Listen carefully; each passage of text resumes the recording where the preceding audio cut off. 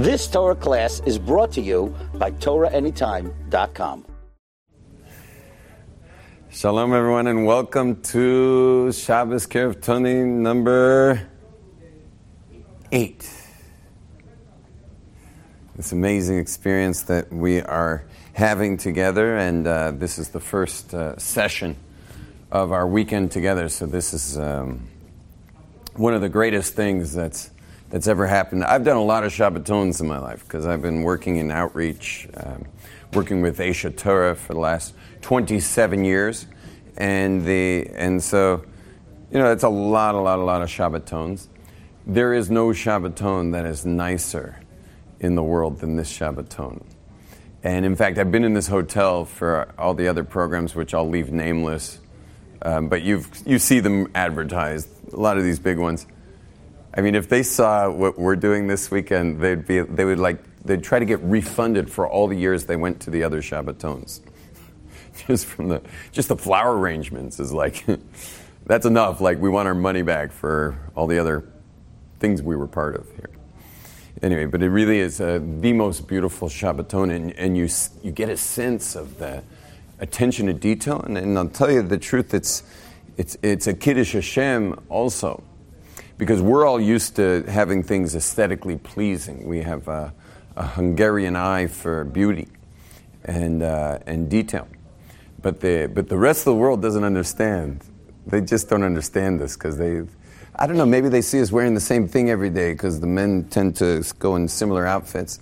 Maybe they think we don't change clothes or something. I don't know what it is, but they would never expect us to have this beautiful a Shabbos. To tell you the truth, pulling it off on the scale that Shabbos Keiravtuni pulls it off is really not a simple matter. I mean, this is like throwing the nicest chasana 3 days in a row, and it's really like that. My job in Shabbos Keiravtuni is unique in that the graduates of my seminars, the Possible Use Seminar, which I've been running now for 17 years, with over 8,000 graduates. What happened was graduates of mine from the Hasidic world got together, and they said, "What are we going to do with our Welt? We can't expect all of them to go to a 24-hour seminar, over a matter of 4 days. We can't expect that. And meanwhile, they really need something of the personal growth nature that's not another lecture, because anyone can click on a lecture or download a lecture or go to a lecture with some of the top names of personal growth. But all of us know that when you finish a 1 hour shiur or 1 hour of therapy, whatever you're doing for 1 hour is not going to be reaching anywhere within not within close of your true stuff. Meaning the stuff that is really making you stuck in your life, nothing in an hour, and certainly not in 50 minutes, is going to get anywhere near there. I meet people all the time, they spend 1 hour, 50 minutes in therapy to work out their stuff. But what happens in therapy, you get to about the 40th minute when you start feeling even remotely comfortable to start opening up a little bit about what's really going on in there, which again, remember, is light years away from what's really going on. Meaning you got 40 years, you got 40 minutes in, you're starting to say, maybe I'm safe enough for letting them in on something, which is, again, light years away from what's really going on, which you would have no idea. I mean, this is like, how you have stuff you know about? There's stuff you know about. Like, you may know about a good potato kugel, or you might know a bit about business, or you might know Yiddish really well. That's stuff you know about. Then there's stuff you don't know about. Like, for example, Chinese. I mean, I imagine most of you don't speak Chinese in here. But you know about it. I know about it. There's Chinese people. So I imagine there's a lot of stuff I don't know over there, but I know there's Chinese. But then there's stuff you don't know about that you don't know about. You ever thought about that? How much stuff do you think in the pie chart of knowledge is stuff you don't know about that you don't know about? Meaning, you know what that's called? That's called the blind spot. That's the blind spot where you just don't even know what's going on. Well, I promise you that all of us are being driven totally by blind spot, myself included. Like, for example, I would like to think this is the real me, like sharing with you right now, but I'm sure a half a year from now, I'll see how much bluff I was in my own bluff of life. We're all bluffers, and not because we're trying to bluff. We're all actually trying to be real. It's just that we don't know our stuff. We don't see it at all, so we're always doing our best to be us. But we're bluffing over the bluff, over the bluff, over the bluff. So it's all stuff we don't know that we don't know about ourselves, which is really scary because someone's married to us.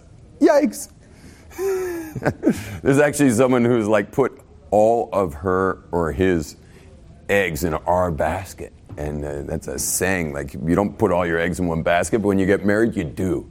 You do put all your eggs in one basket. And the not only that, but there's, not only is our spouse dealing with us, but our kids have like an intravenous drip line from our best and our worst. We all spend so much time worrying about our kids that they should be okay, but who's their worst? What's their probably their biggest threat? Us. We're their biggest threat, which is crazy. The kids we're worrying about the most are the kids we're probably messing up the most, and that's what segues. That's what segues us into today's topic. And today's topic, which thank God they gave me really beautiful topics today. It's just I can't remember any of them.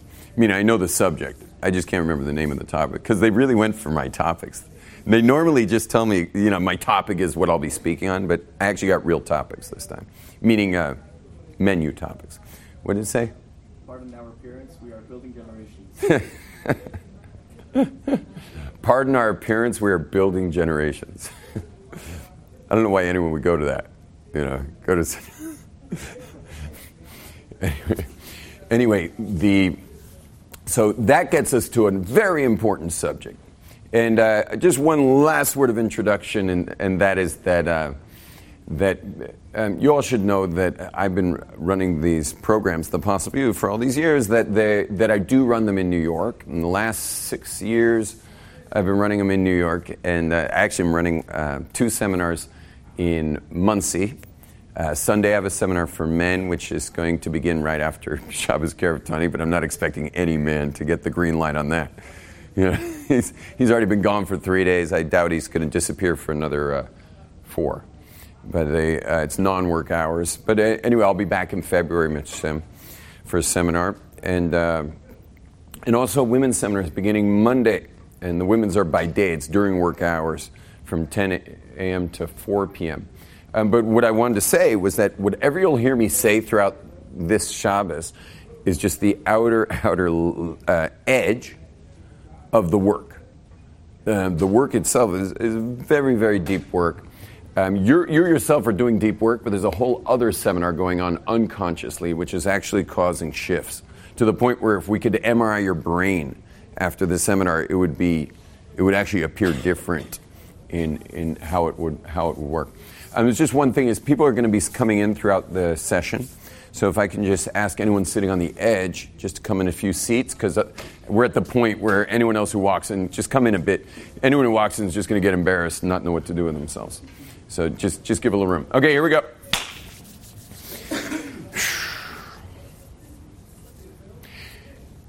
When you distinguish things, like for example, distinguishing acceptance versus approval, it's really important that these two words, which should have nothing to do with each other, acceptance versus approval, that they should never blur. Why? Because acceptance has one definition and approval has a totally different definition. But there are certain concepts of life, certain aspects of life that do get blurred. And if they get blurred, we're in trouble. If we blur these things, there's going to be harm. Now, one of the biggest of all the distinctions is the distinction between acceptance on the one hand and approval on the other. Let's look into those right now. First, I get my coffee. Thank you very much. Oh, man, this is it. I feel like I wouldn't have to make another bracha because it was like, who knew, Baruch Atah Adonai Eloheinu melech haolam shehakol nהיה b'dvaro. No sugar. It's funny because I bummed a sip off his coffee at Shachris this morning and there was no sugar. It's good.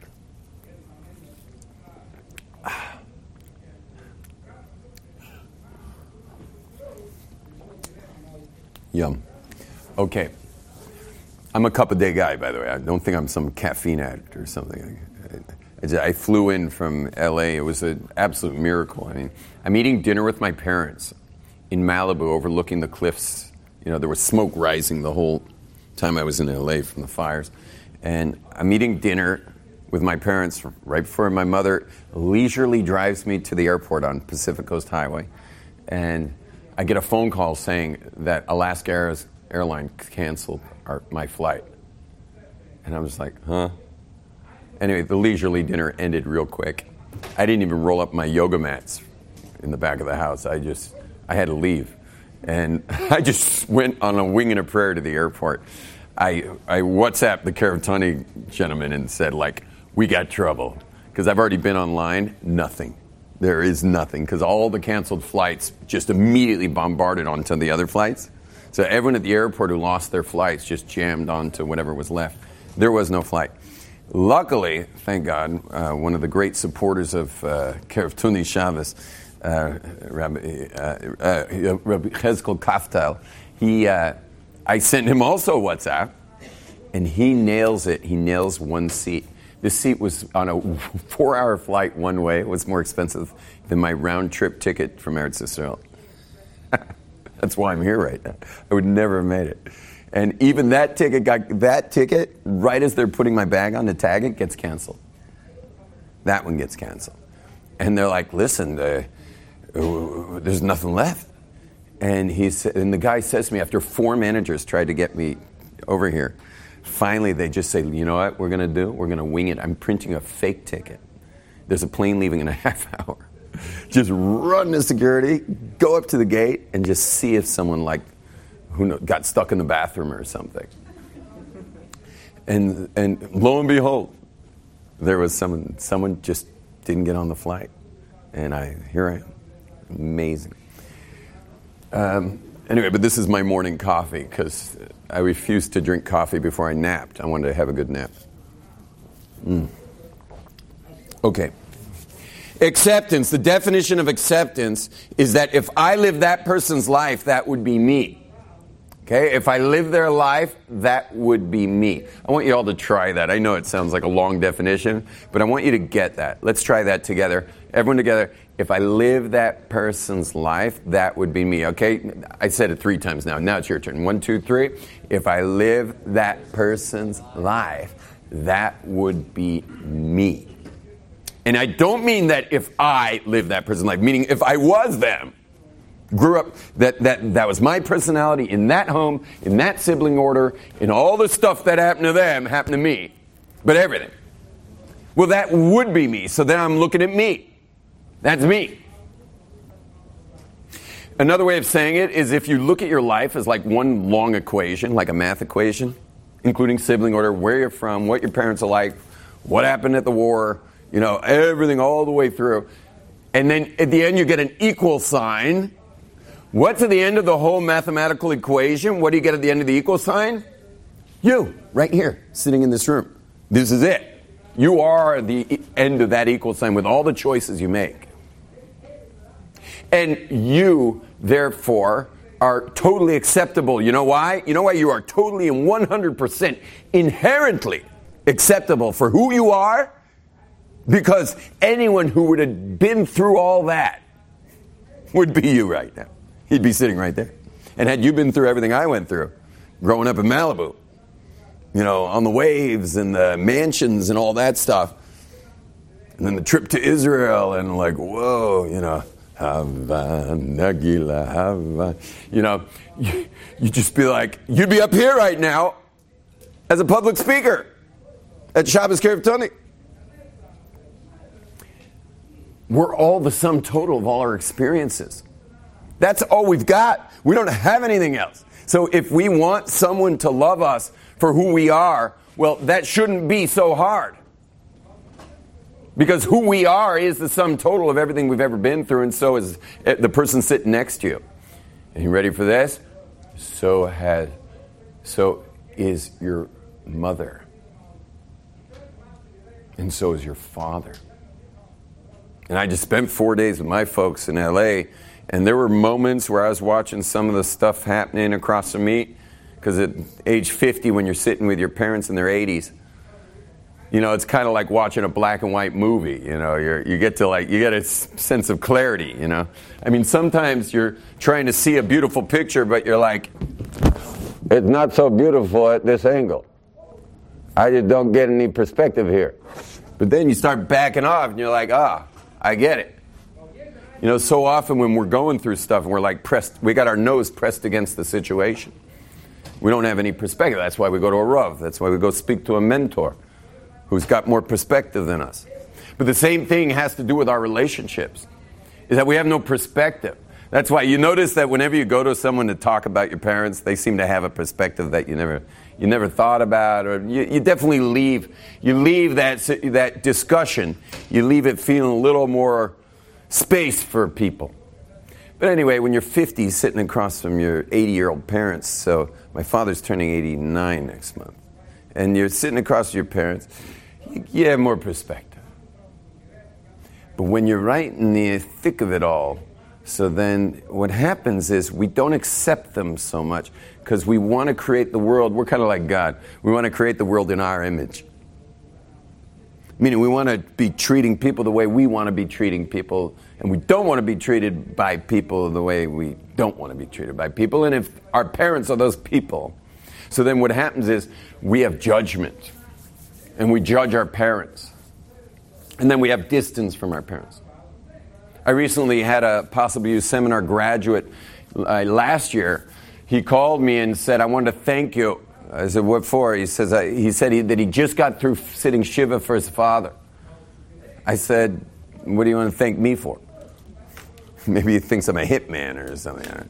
Why are you thanking me? So he says that he sat Shiva for his father. I said, I heard you. He said, you don't understand. All my siblings, they didn't sit Shiva for our father. They sat Shiva for the fact that they knocked him off 30 years ago when they were teenagers and knocked him out of their hearts to survive their lives. They were mourning the fact that they killed him years ago, which is what I call, make room guys, which is what I call self-orphaning. Self-orphaning is when we orphan ourselves from our parents while they're living. Just for our own sense of autonomy, our own sense of survival, our own sense of well-being, our own sense of self. Now, I understand that people need that sense of self. I was at a Shabbos Keiravtuni a couple years ago, and a very Hasidic couple came up to me. They were from Williamsburg, and they're talking to me, and he's complaining this, that, and the other about this his wife. And but he was shameless. I felt so bad for her while he was speaking. So I finally just, how long are you married? Married? We're not married. And I'm like, no, I'm really feeling bad. So I look over the lady. I'm like, well, who's this lady? And he says, oh, that lady. I said, yeah, who's that lady? He said, oh, she's married to my shviger. What do you mean she's married to your shviger? He says, her whole identity is totally wrapped up in my mother-in-law, because my mother-in-law never had an identity. And she gave the identity of herself, where she didn't really give it to her daughter, but she took the identity from her daughter for her. You'll take care of mama. You're going to give mama nachas. You're going to love mama.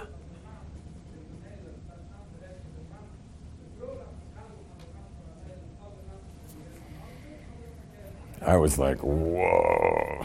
I mean, I almost wanted to like give them 2 free certificates to my seminar because there was a you inside, not just her, also inside of him, that needed discovering if there was going to be another generation of children, but a new generation of children who are raised for who they are. But that's all hinting at a later class of mine that would be in the Shabbos Keiravtuni. I'll be doing another class called something like, how do you want us, I forget, it's another great title. It was like, see if you can find it. It was like, how am I supposed to love them? I forget what it was.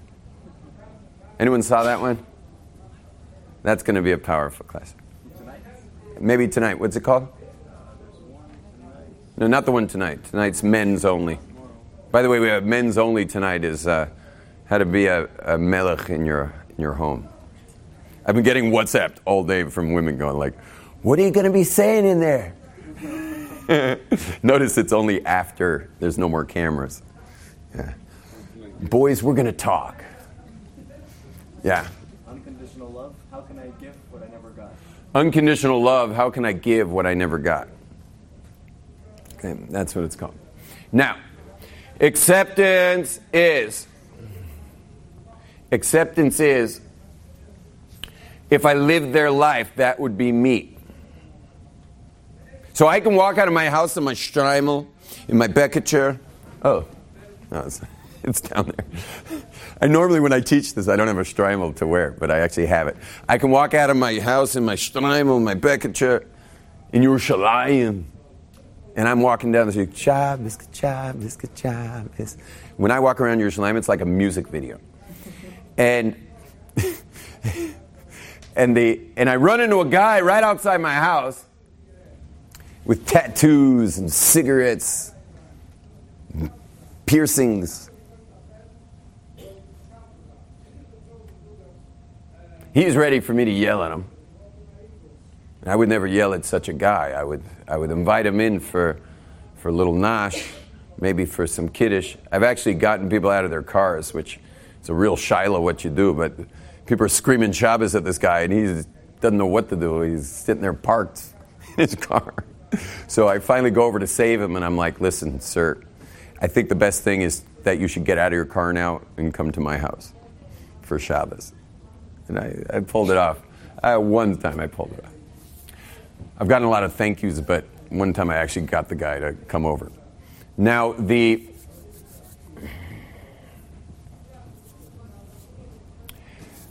acceptance, the opposite side of acceptance is what? Is approval. What is approval?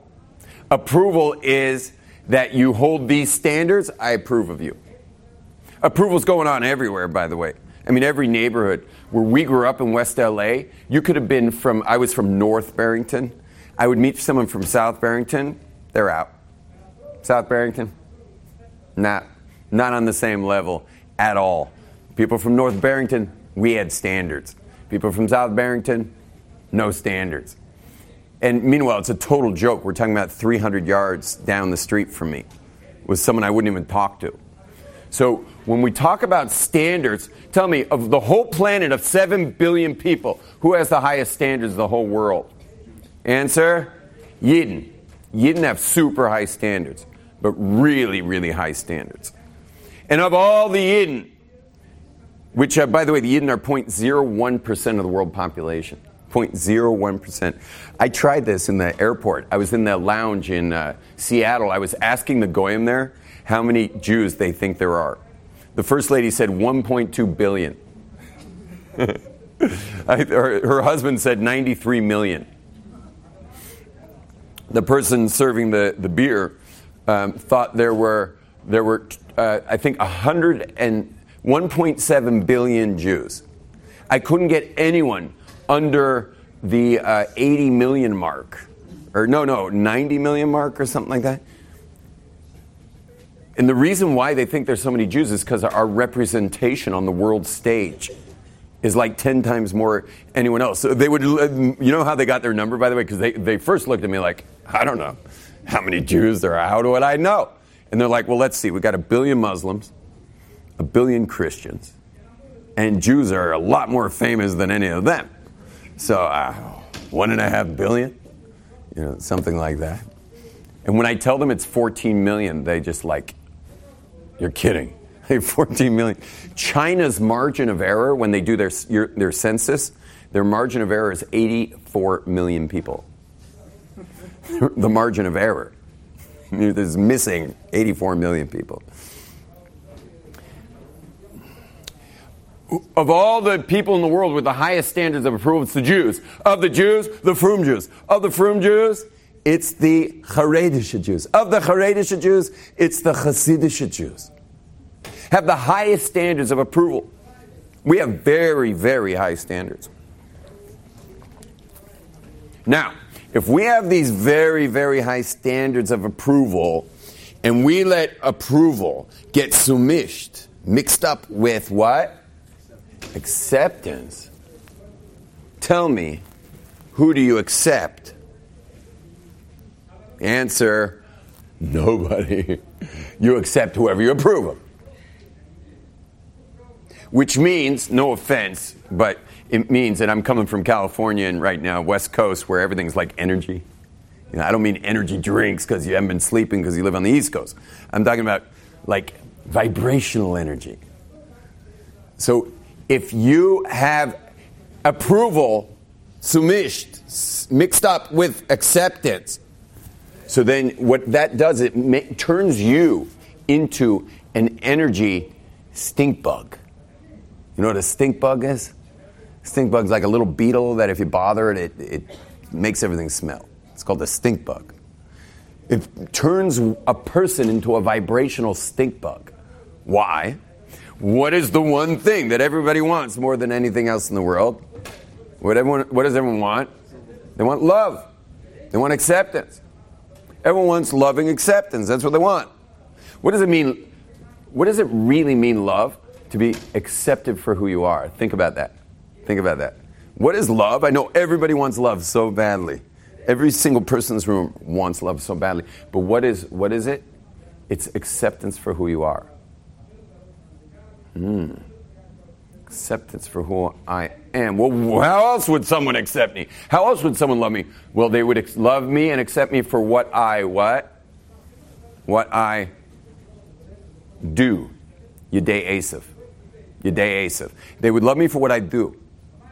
Not for who I am, for what I do. And by the way, is that love? If someone loves you, if someone accepts you for what you do, are you the one loved or what you did? What you did was loved. And that's what's the ultimate definition of conditional love. Ahava shetalui b'davar. Ahava shetalui b'davar is you're loved for what you did, which isn't you. It's what you did.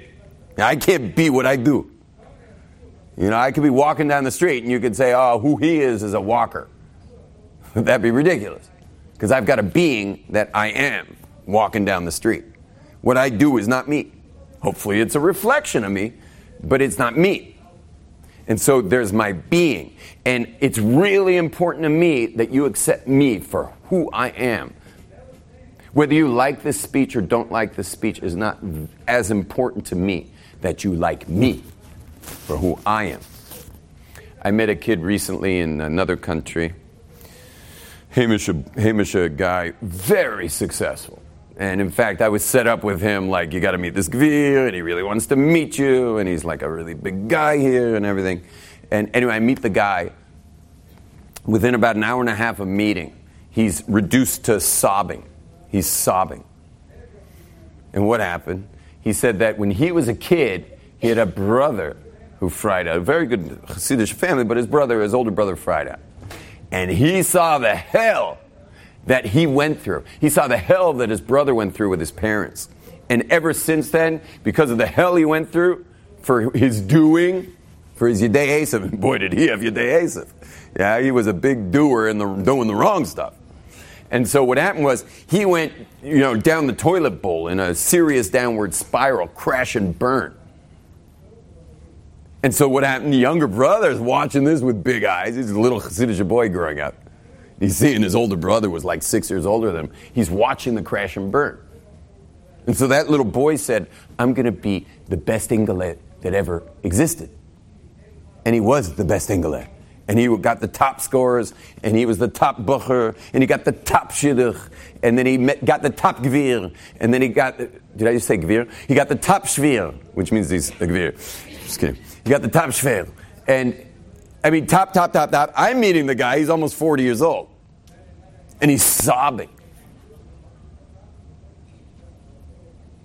Because it was a home that was an ahava talui b'davar home.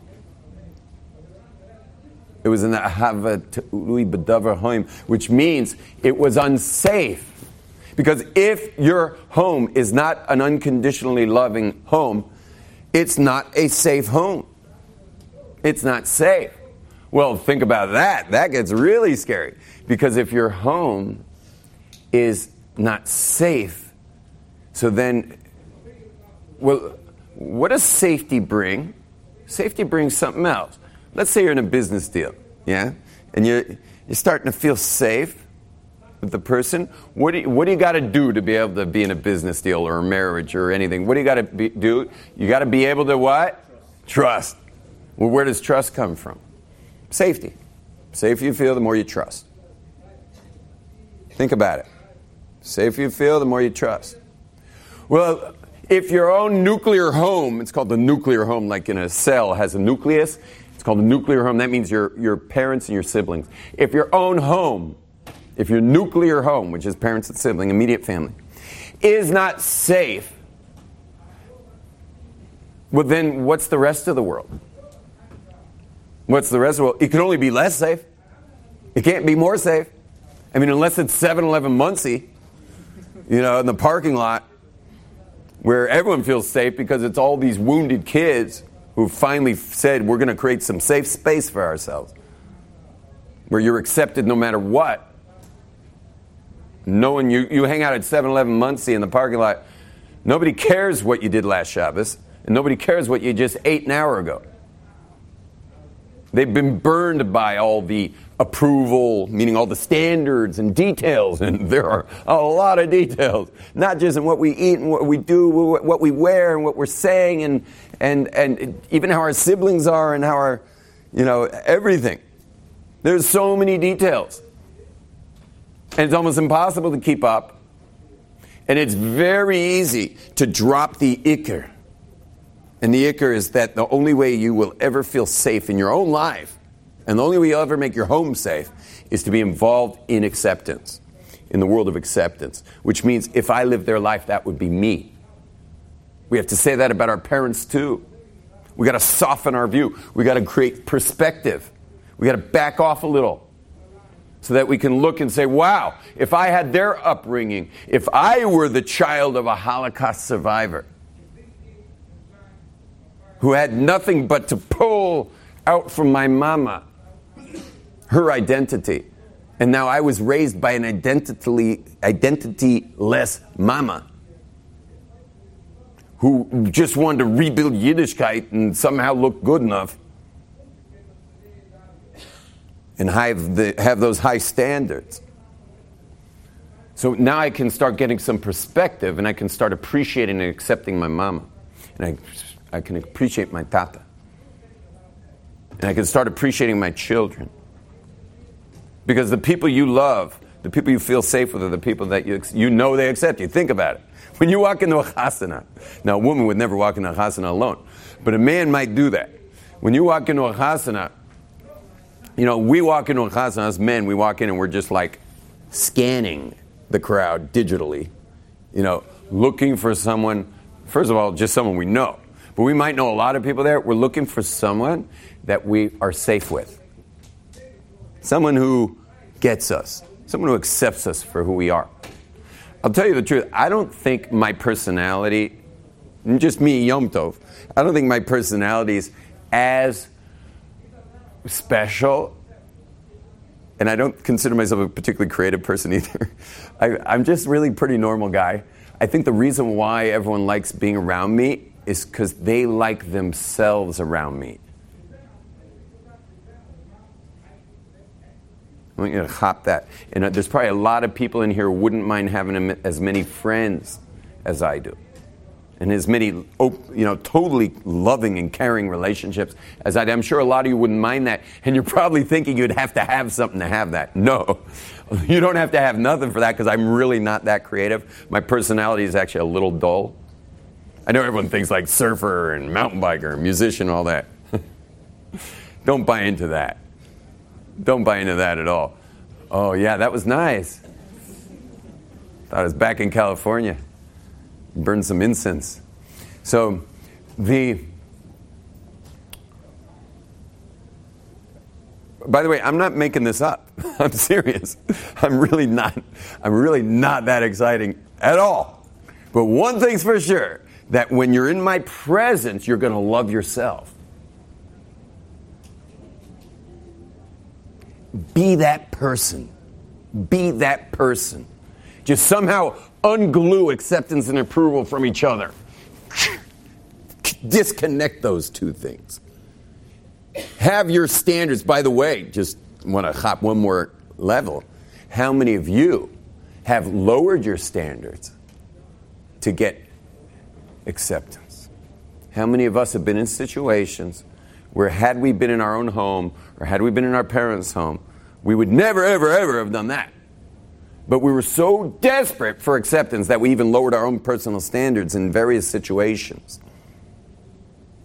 just to feel accepted. We're desperate for it. We're like starving Ethiopians. You ever see pictures of starving Ethiopians with the distended bellies and the swollen skull and the toothpick arms and flies all over? That's us. That's how desperate we are for acceptance. And since it is our deepest need, since acceptance is our biggest and deepest need, how can we deny it to any other person? Because I promise you, if it's your deepest need, is to be unconditionally accepted, unconditionally loved, I promise you it's everyone else's too. If you want more love in your life, meaning more relationships, be the safest person anyone ever met. Let people know verbally, communicate. Communicate your acceptance of them. That's it. That's it. You be that person that is a joy to have in life. Give your children somewhere safe to be. You want to safeguard your kids from being in the parking lot of 7-Eleven Muncie as teenagers? You be the safest home on earth. My children will be out with their friends. My teenagers are out at whatever, this thing and that thing, a million activities in Yerushalayim. My teenagers, 16, 17, 18, 19, they come home hours early. I said, what are you doing here? You told me you'd be home at 10. It's 7. They've been out since 4. They're out for a whole long thing. They said, we were afraid maybe we're missing something. What do you mean missing something? In our house. Maybe we're missing something. When parents go out of town and the Maidlach get together and stuff. So there's times my wife's out of town, so the Maidlach get together. All the Maidlach are there. And I come home, and my teenage daughter says, Tati, will you sit with my girlfriends and me and give over something? Give something over, please. And all my daughters are involved, and my sons are involved in healing hearts. They're all doing this. And they all have very different personalities than me, but they're all involved in it because they see the pain out there. Separate acceptance and approval. You become the safest person that anyone has ever met. Thank you very much.